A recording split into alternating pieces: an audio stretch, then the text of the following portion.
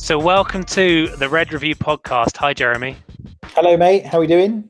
I'm good. Look at this. Our new video format with all the branding and cleverness around us. Which was as much a surprise to me as it will be to the viewers. It's one of Mike's magical moments where he stumbles across a wonderful new platform. And so we thought we'd give it a whirl. Why not?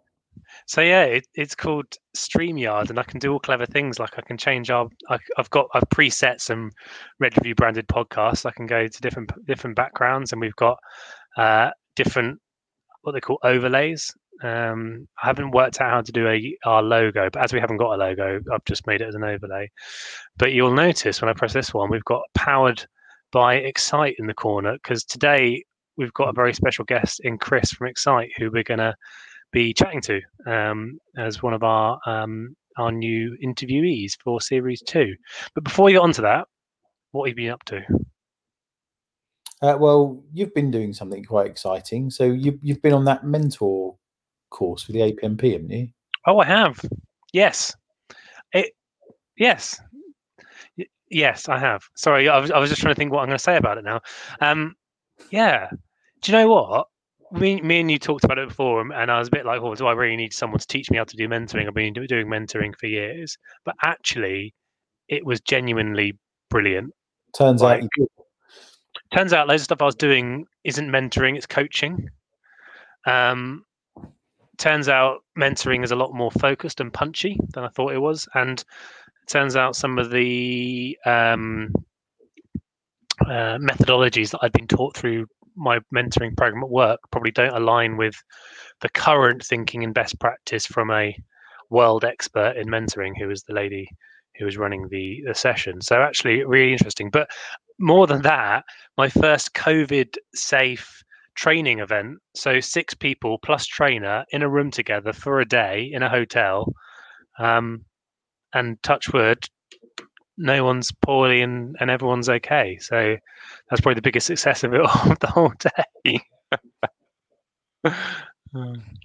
But I'm glad it was useful. That's quite interesting. Probably need to go on it myself, actually.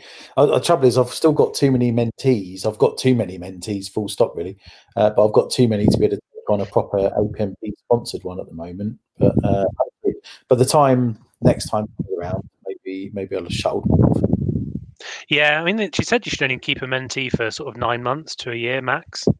Probably 9 months is when you move into maybe being friends or confidants or coaching rather than mentoring. Mentoring is kind of a short, sharp thing to get you through a particular challenge or thing you're trying to achieve, which actually sounds like a lot of what people call coaching. And she had kind of her very strong views on the amount of coaches who actually are mentors, but coaching is more sexy to say. Very strong views on like reverse mentoring and stuff as well, which I thought was interesting, that she doesn't believe you can do reverse mentoring. It's not mentoring, it's just experienced people finding out what less experienced people think. So that again isn't mentoring. It's not an experience. And mentoring being the fundamental thing of an experienced person helping a less experienced person to address a particular challenge or problem. But no, fascinating day, and met some really interesting people, including Mark, who is an avid listener. So give Mark a wave, and I think yeah, it was really nice to meet him face to face, and he's given me a good book recommendation actually. So I had a chat with him. The Bid Managers Book Club, I think, is on its way in some guise. So watch this space. Should we do an episode? Get him on. We should do. We've got probably episodes now till Christmas, haven't we? But we'll do an episode on kind of on something to get him on. Anyway, anything you've been up to? Anything exciting going on in the world of Jeremy? Well, we've had a bunch of episodes coming quite quick succession, haven't we? So I've gone and given all my good tidbits of what I've been. I'm trying to line you up here, Jez. 2 years in business today on the day of recording this. Oh yeah, sorry. Yeah, that's true. Remember, it's your 2-year birthday. Good job you reminded me. So yes, with 20th of October is our anniversary. I did a post on LinkedIn today that takes you to a page on our website that's got sort of an annual review, takes you through some of the things we've been up to this year. some of the ways we've tried to help people, I think, which is quite nice to look back on. Actually, we've covered a lot of ground again.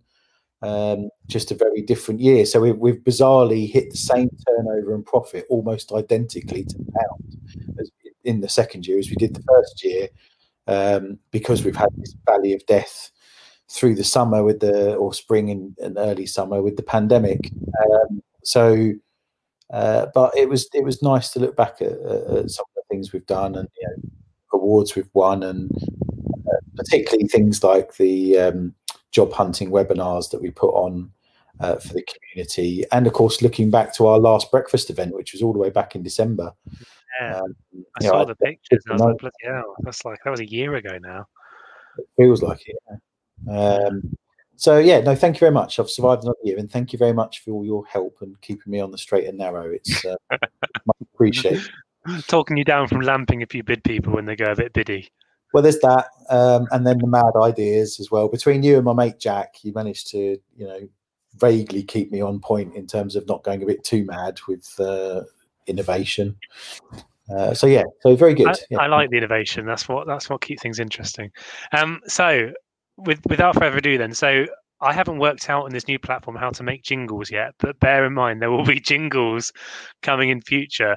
But I would like to, if I press this button here, introduce, as if by magic, Chris. Hello. Hi. Welcome to the Red Review podcast. How are you? I'm very well. And yourselves? Yeah, good, thank you. Chris, did you want to just give us a quick introduction, who you are, role in the company, and I guess what your organization does? Yes, sure. So my name is Chris Xaiting. I'm a Chief Commercial Officer at Xaiting. I've been with Xaiting for close to 15 years, and Xaiting is the company behind Xaiting Porter, which is a cloud-based, database-driven document co-authoring and automation solution. So basically a solution that enables our clients to produce documents more efficiently. But generally, the majority of our clients are in the bidder proposals, so typically complex proposals. And being a Norwegian company, we are very strong in the oil and gas sector and construction or EPC contractors, but we can really be used in any industry that has complexity. Fantastic. Well, welcome to the show. So, Chris, we're going to have a chat around the organization, your journey into bidding, and kind of your views on the market as well, which I think could be really interesting. So thank you for joining us today. So, Chris, you said just before we begin, so Xaiting is a Norwegian company, did you say? Yeah, so we are actually 20 years this year. So we've been around the block for a long time. We have way more clients than most people probably think, and way more users.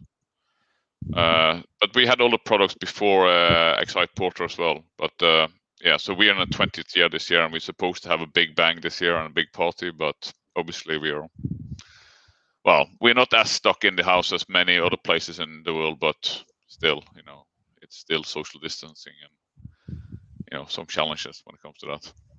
Yeah, very much so. So, Chris, go on. Let's kick things off then. So, do you want to tell us a bit more about your kind of career into bidding and into the role you're in now, and how you got here? Sure. So personally, my background is so I did a degree in the UK in something called graphic media studies. So basically, it's management within publishing and print. So I would say probably classical scholar in creating documents. So I have done typography and copywriting and copy editing and proofreading and everything in English in my time. So and print. I imagine you're now critiquing our poor choice of brand for the Red Review logo. No, that's fine.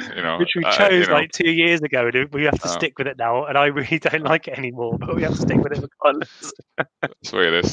Sometimes something unexpected things happens. But anyway, so so once I was finished with my degree, I was headhunted for a financial printer, which is financial communication. So it's basically a company that we helped, or where our project managed to get typical documents like IPOs or private placement memorandums, or basically complex financial transactional documentation to the stock exchanges or to the Securities and Exchange Commission. And we had typesetters, and I was part of developing a new typesetting system there. And at some stage, I thought it was time for us to go home. So, and then the opportunity with Xaiting came up. It's the only job I applied for in Stavanger, where I live now. But hey, that's where I live still. And I found this, it's quite similar to. Well, actually, I thought the position was kind of written for what I had studied and I had been doing. So when I came here, I think it was kind of a good match. So I kind of came into Xaiting that way. And when I joined Xaiting, my plan was not necessarily bid, but the process of creating, let's say, an IPO or creating a complex bid is not that different. It's multiple stakeholders that need to produce a comprehensive document in a short time frame, and it's often reuse of content, and you have different stakeholders that needs to have different levels of access to different documents, and you need to create a polished document in a short time frame. So it's many similarities. Yeah. I can't believe you live in Stavanger. I've visited. I did a Norwegian cruise a few years ago, and one of the places we stopped was Stavanger. It was lovely. I think we stopped on Sunday, so everything was closed, but it was still lovely nonetheless. Poor timing. Yeah, everything is closed on a Sunday unless you go to the pub. Well, yeah, but that's okay. I think it was a bit early for that. I think it was an early stop. It was a 9 a.m. stop. And when you're on a cruise, I'm always a bit like, I'm not going to go to a pub off the boat, because why would I go when I can get it like cheap or free food on the boat? So sure. Yeah. Good stuff. So where do you think the market is, Chris? So obviously the business has been around for a long time, much longer than most of your competition, I think. And I think what I'm finding, looking at Mike and I have been talking about the bid tech market a fair bit of late, and I'm finding the sort of Lupios, RFPIOs in one space, in another, some of the longer term players in the space in another. Where do you see yourself in the market, and how do you see it developing, I guess? Yeah, so from Xaiting point, where we are at the moment and where we also have the stronghold, is typically when it's high complexity or multiple people or multiple stakeholders. It doesn't have to be that, but that's the typical where we see. So we have clients that may produce on a regular basis several thousand-page bids with maybe anything from 5 to 150 people involved in the process. That has just made a lot of bid people like wince. 1,000-page bids. Oh my god, that's taking me back to doing. I don't know if you had these. We had public finance and PFIs in the UK, and I remember doing a bid as a designer for a fire station program, and the bid was so big it was put inside the boxes that paper comes in. The paper you buy it for the printer, and it's got like 4 or 5 boxes of paper. We had to put the bid in those to post it because there was so much paper, drawings, documentation, reports, and everything else in it. Well, you bring back bad memories. Then I tell you a story. This is quite many years ago, probably 7 or 8 years ago. But one of our clients, that is an EPC contractor, they had a bid going in Angola, and the bid package was 1 pallet of paper. They basically had to submit something like 30 samples of a 15,000-page bid in paper in Angola. Jeez. Anyway, they used Xaiting Portal. They were super happy, so it's good for us. But I'm happy I'm not them, to be totally honest.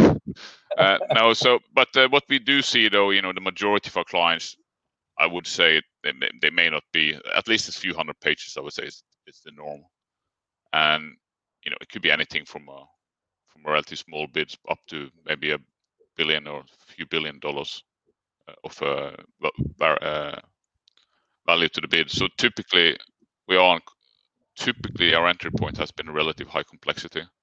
Now it doesn't have to be like that, because we have let's say a Salesforce app. You can fully automate your document. You can obviously, we use all of our bids and proposals through Xaiting Portal, but for some reason we often are kind of in the more complex range. So when we compete with other bid tech, as you could call them, we typically would enter where there's high complexity, and that's typically where we would sit, even though we could easily produce simpler bids. When that is said, this is also one of the reasons why we kind of focus maybe on other areas than maybe others. Like, as you said, we're heavy in oil and gas, mainly because we're a Norwegian company. We're heavy in EPC contractors of various sorts, civil engineering, complex IT, telecom, CROs. And we have a little bit of different stuff in different industries in addition to this, but that is typically where we sit. We wouldn't normally be like in professional services, for instance, where there's a high level of standardized answers, which, then you may as well use another solution that might be better suited for your requirements and needs. Yeah, that makes sense. So do you think it's worked for you to specialize in a particular market so you can really get to know your customers? Yes and no. It's I personally think if we were to do this again, it would be easier to start with the SMBs and not go for the massively large enterprises that we started with. So we started with one of our clients, it's the biggest company in the world with people that like the Financial Times, I think, said that no one has heard about, Schlumberger, which is one of the largest oil service providers in the world. They're, I don't know, 150,000 people or something. Maybe that they downsized a little bit now, but and they use Xi Portal for all their bids globally, and they've done that for a decade. But on the other hand, if we started with smaller companies, it'd probably be easier to go for SMBs. But we sit in that space, so it's good and bad with that. That also means that we from day one had to be way security conscious, maybe more than most, maybe on the borderline of like a bank, which sounds a little bit weird, but that's what we're used to. We're used to the complexity, and the other thing that's been driven this process is that we see that these companies, they just don't have time to go the route of going out, let's say, in InDesign, which is just for them wasted time, because they put a 200-page document, or let's say even a 500-page or 1,000-page document into InDesign to make it look fancy. That time they just don't have. So from our perspective, it's all in one.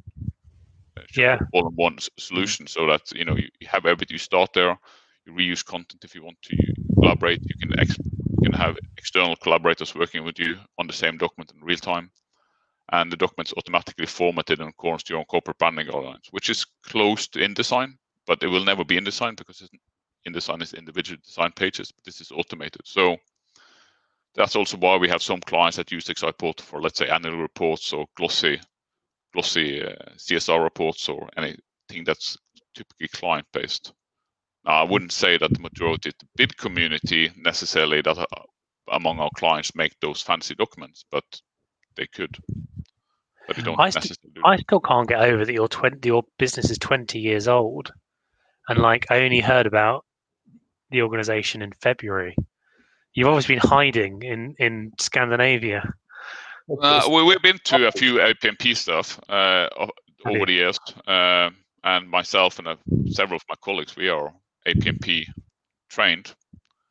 It's just the majority of the business that we go after, they often are not at the APMP events, and so that's why it's a little bit like, should we participate or not? So it's kind of, particularly in the US, they're more active. Let's say the APMP in the UK has always clashed with a local oil event that's been normally gone to. So there's different reasons why we necessarily haven't been there. But I think you will see more of us.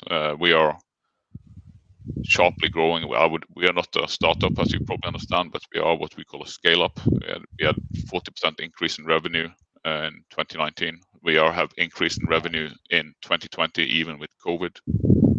We have almost a record high use of our solution.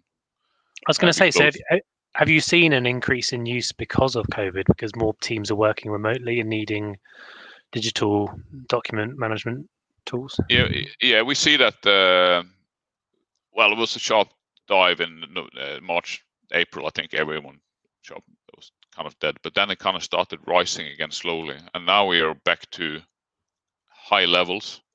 We closed, I think it's 5 deals in the last 5 weeks.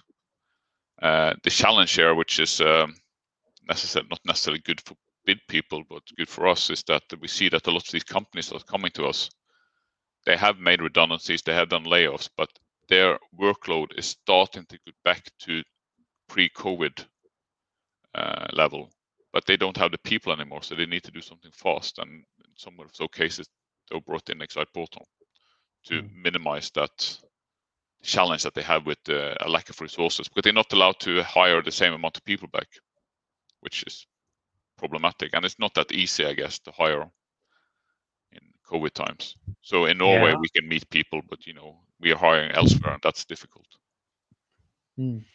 Some places in the UK can meet people, some can't. So I can't meet anyone in London, but I think Jeremy can, living 40 miles away further north, which is the strange.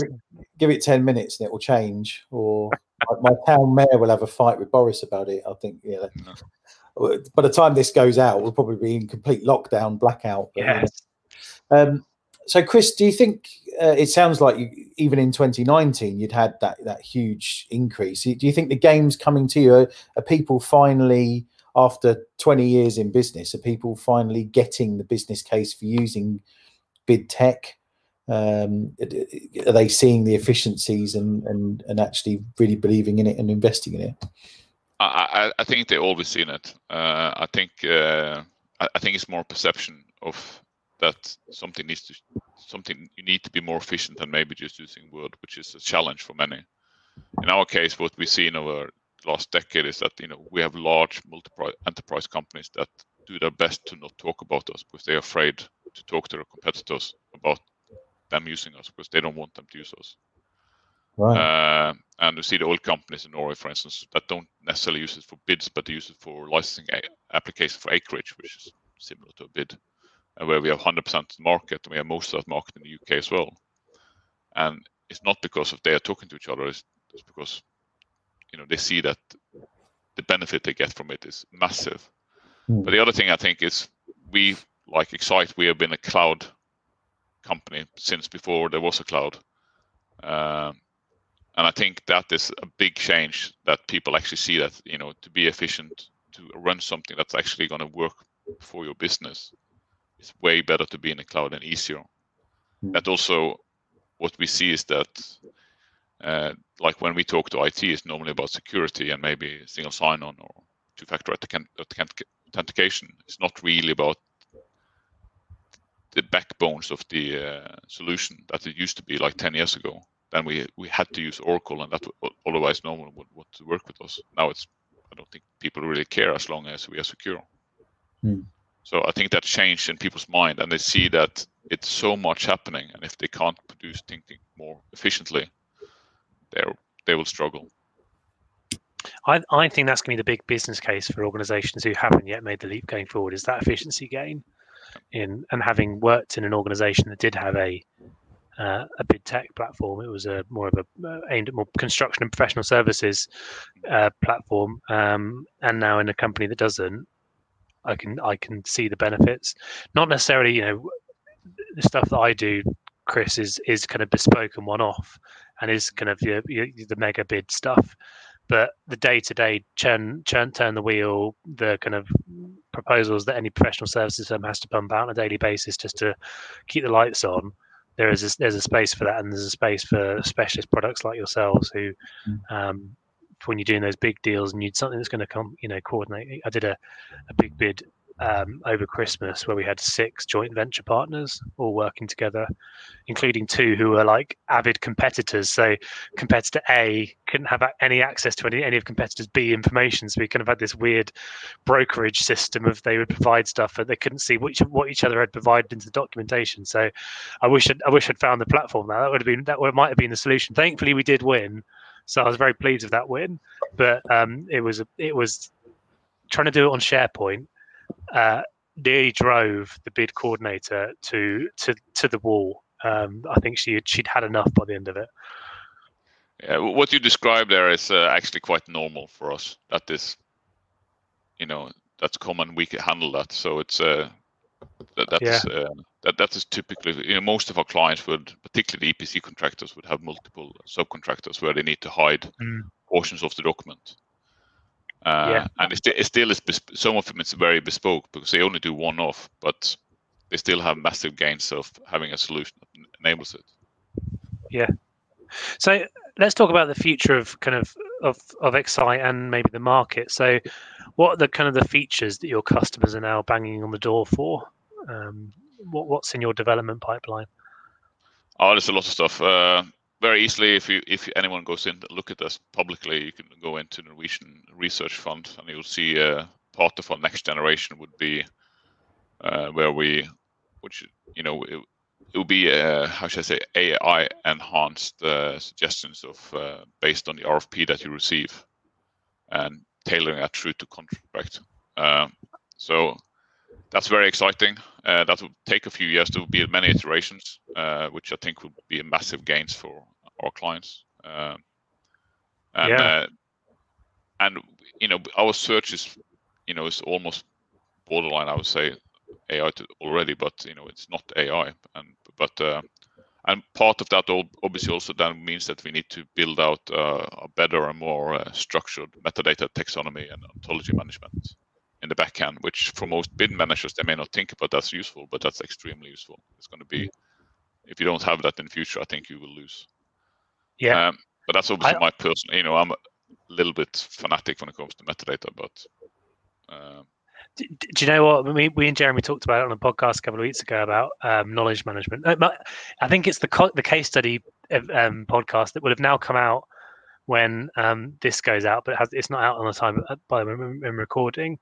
Talking about knowledge management, and actually a lot more of it is about managing data and metadata and how you organize all that information rather than just saying I've got a SharePoint site where I dump a load of Word documents with case studies in. Knowledge management is moved so far forward, and actually a lot of the bid community hasn't gone with it. We still think knowledge management is holding documents on a SharePoint site in a nice folder structure, or on a website with a nice folder structure, and not really thinking about how we categorize, search, link information. But I think just touching on your mention of AI, because Jez, we've talked about this before, but how things like natural language processing and those kind of tools to read client documents and kind of guide the bidder on the tone, the style, what's important to the client, the implied terms, those kind of things. I think is going to be a really interesting progression in bidding going forward. So it's good to hear that you guys are looking at kind of AI and those kind of language tools as well for for your platform. Yeah.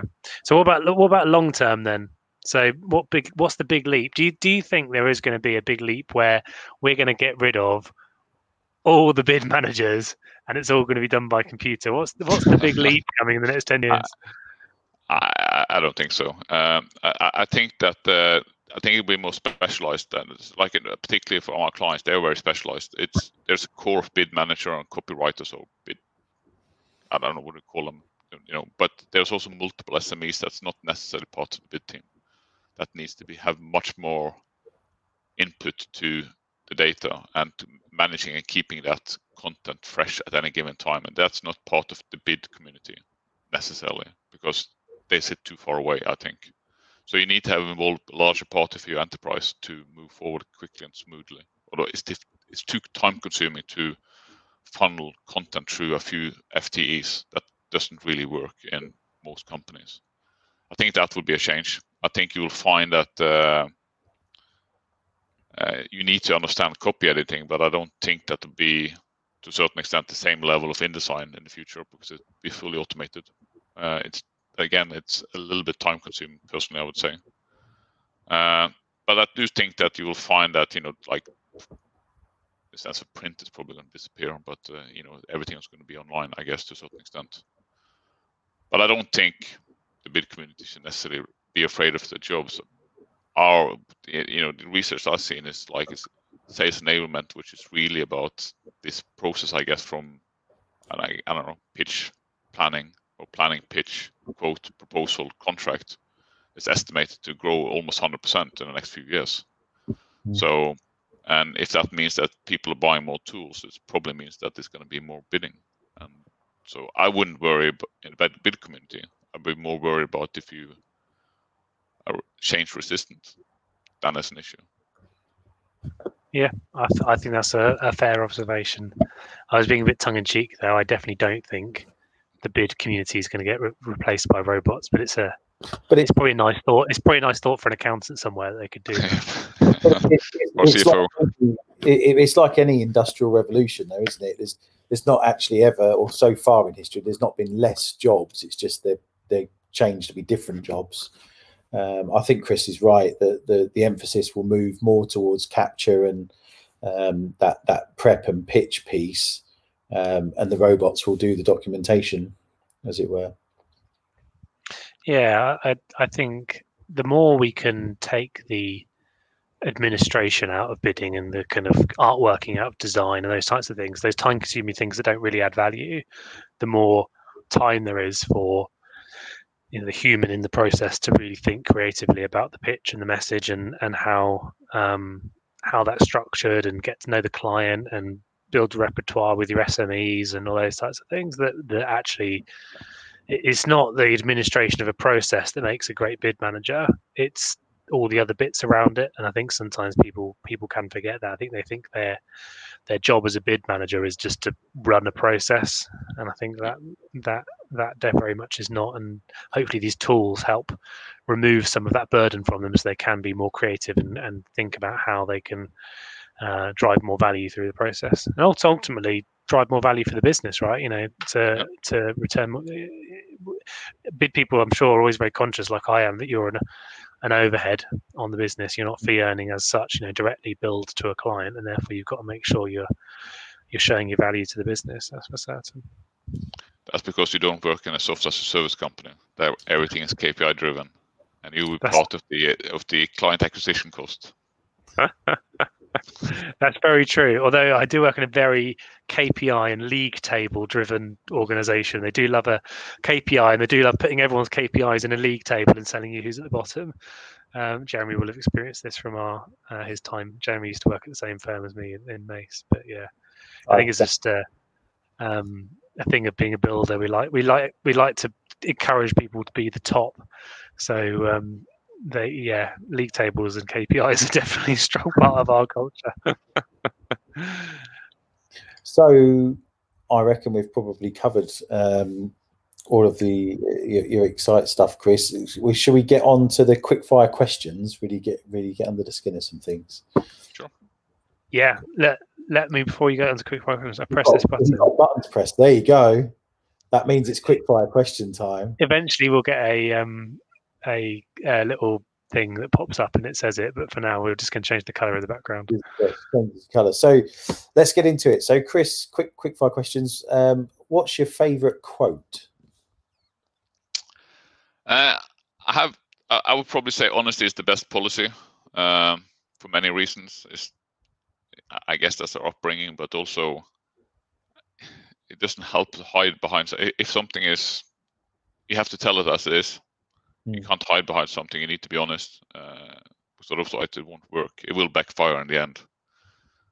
So honesty, I always think is the best policy. That also means both for internally and externally, because at least, at the worst case, at least you stand straight in the end. I'm going to put this on you now. You probably haven't prepared for this one. Have you got a favorite quote in Norwegian? I'd love to hear you say your favorite quote in Norwegian. I have another one in Norwegian, which I often say, and it's not necessary. I don't think it's necessary because of my favorite quote, because I've been tricked with this. It's basically "Nesten skyter ikke mannen av hesten," which basically means, I guess it's close but no cigar. But it's about almost don't shoot the man off the horse. Now the reason this is kind of my favorite. It's not because of what it means necessarily, but in my youth or earlier days, I was in a Norwegian submarine for a few years, and we were not allowed to say horse, and we always try to trick people to say this. And if you said horse, you had to contribute to the bar. So it's very important to get someone to say this saying many times. I love that. Very good, very good. I love the fact that we've circled back to pubs more than once. I that. When the world sorts itself out, Chris, you'll have to come over. When you're over in the UK, we'll have to go for a beer. Okay, so moving on. Do you have an inspirational person that you look up to? I won't necessarily have an inspirational. I probably do with many, but I would rather say I have an inspirational organization. I think, which is Doctors Without Borders, which I really think is providing value to many. And Xaiting, we also support them through different endeavors. But, yeah, and it's also, we also know one of the reasons, particularly in Norway, is very few overheads with it. Having said that, though, we also support the what do you call it, Salvation Army in Norway, but I guess that's different. They use actually Xaiting for bidding, but yeah, Doctors Without Borders, and I have one daughter that's really fanatic about being a doctor. I'm not sure if she ever become a doctor, but she really wants to work for Doctors Without Borders. How old's your daughter? She's 13, my oldest. Okay, she's got time yet. She's got time. She's got time, yeah. So you have to push her very hard now. No, I was kidding. If she managed to start there, it would be fantastic. But I think they do great work. And then the last of the quickfire questions was: do you have a book recommendation? Probably not for necessarily for the bid community, but one of the books that I get all of my salespeople to read when they start the next site is The Challenge of Sale. I'm not sure if you know about that, but The Challenge of Sales is a book written by, if I don't remember, Matthew Dixon and Brent Adamson. Brent Adamson is the VP of Gartner that used to be CEB Research, which is basically a sales organization, and I guess it's relevant for the bid sector as well. It's about how salespeople for different sectors, how they best suited, and what you kind of need to think about when you are tackling a sale, particularly a solution sale or somewhat complex sale, and what elements to think about. So anyone that's out next site has to read that book. Do they? I like that. If they're in I sales, like the fact that if someone joins your organisation, you make them read a book. I might have to do that to the bid. I might have to do that to the bid team at Mace. I'm not sure. I'm not sure how they'd like it. It's a little bit easier to explain philosophy thereafter if they agree to the overall of what we're trying to achieve. If they don't agree to it, normally they're not a good fit either. So. Yeah, I used to run a bid team. I don't directly run one now, but I used to run one. I used to make them all read John Williams and BJ's book. I think it's Proposal Basics or Proposals for Dummies. The yellow book that he kind of hands out. John Williams hands out at conferences and stuff, just as a kind of a basis again of this is how we're going to work. These are kind of the things that I believe in and that make the best bid team and the best way of working. And this is kind of how I've come up. So when I'm going crazy about doing executive summary, and the client's not asked for one, this is the reason why. Or if I'm going crazy about, what's the exciting thing that you're going to be talking about, rather than just answering the question, this is why I'm going to be talking about it, because these are the things that make the difference beyond just doing the basics of answering the question and scoring the points. So, yeah, I used to do that. I don't have a direct team now to bully into reading, but if that ever changes, maybe I'll bring that back. I'm glad to find someone else who does that too, Chris. It's funny when you mentioned John Williams. So actually, we did accreditation with Xaiting, I think in 2007 with John Williams. Oh, did you? Oh, it was many years ago. I was very fortunate to go and have dinner with John. If anyone knows John Williams, he's an avid fan of wine and good food. So we went to this place he knows that just serves great wine and great food. And we both ordered the burger, but they managed to get them wrong. And I ate my first bit of bacon in 4 years or 3 years, I think it is, whilst I was sitting with John, because I was like, is this vegetarian bacon? Bit into it, and I was like, no, that's not vegetarian bacon. So we got free champagne, and they recooked our food for us. But yeah, so I about 2 weeks ago I ate bacon for the first time in 3 years. So I blame John Williams' posh, swanky wine bar for that. There you go. So I think that brings us towards a close, Chris. So can you just tell us how do we find you guys? What are your social handles and website and all that good stuff? Yeah, you'll find us on www.xite.com. I think it's linkedin.com/Xite. And we also on the X Factor. So we have our own podcast actually that we started with. So we have some interesting episodes that we've already been through and coming up. They are not only bid focused, but they are process oriented, most of them. So and when that said, we're quite active in social media, so we're not that difficult to find if you want to. Very good. Very good. Okay. Well, thank you for coming along. It's been really useful, interesting chat, actually. Thank you for having me. It was nice meeting you guys. Yeah, thanks, Chris. So the magic of my new platform, I'm going to press this button now, and you're going to disappear, and we'll say goodbye. So bye, Chris. Thank you.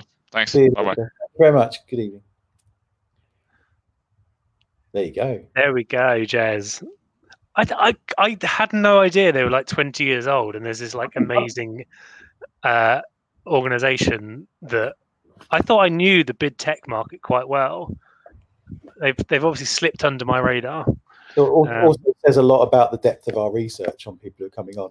I probably should have researched that. So sorry. Well, to be fair, I've read their. I met them at the conference, had a good chat with them. I almost went out for dinner with their with Chris's team at the APMP Europe conference.